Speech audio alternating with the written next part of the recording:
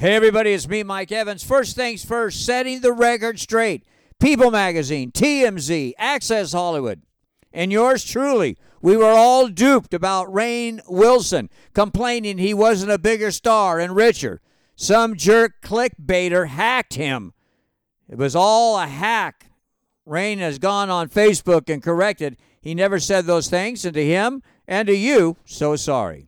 Love nugget in reverse. Word is, since Michael Jordan has had some very unflattering things to say about his son Marcus dating Scottie Pippen's much older ex-wife, Marcus has stopped speaking to his dad.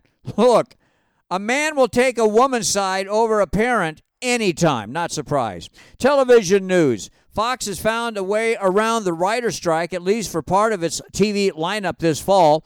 Lego Masters, Kitchen Nightmares, Hell's Kitchen, Special Forces, World's Toughest, Name That Tune, You Bet Your Life, Gordon Ramsay Food Stars, TMZ Primetime, Jennifer Hudson Show, and the NFL.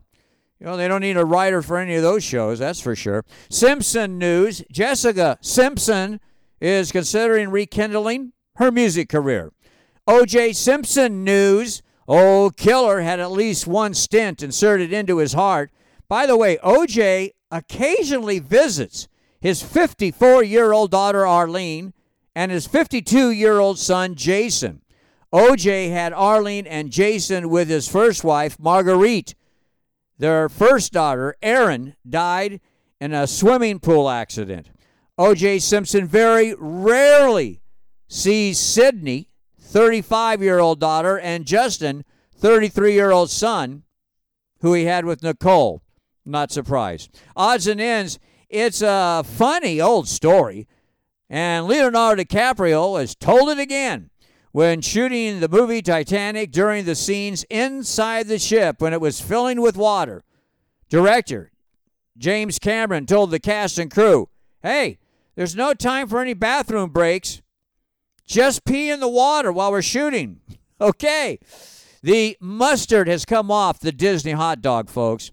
Their movies are tanking. Their stocks have lost over half their value in the last 18 months. Disney Plus has gone from 90 to 75 million subscribers. Theme parks have raised their prices to $185.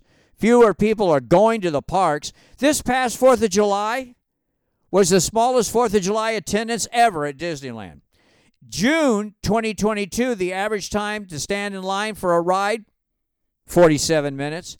Last June, 27 minutes. Fewer people are going. And they have fired 7,000 people at Disney in the last 12 months. Here's my prediction.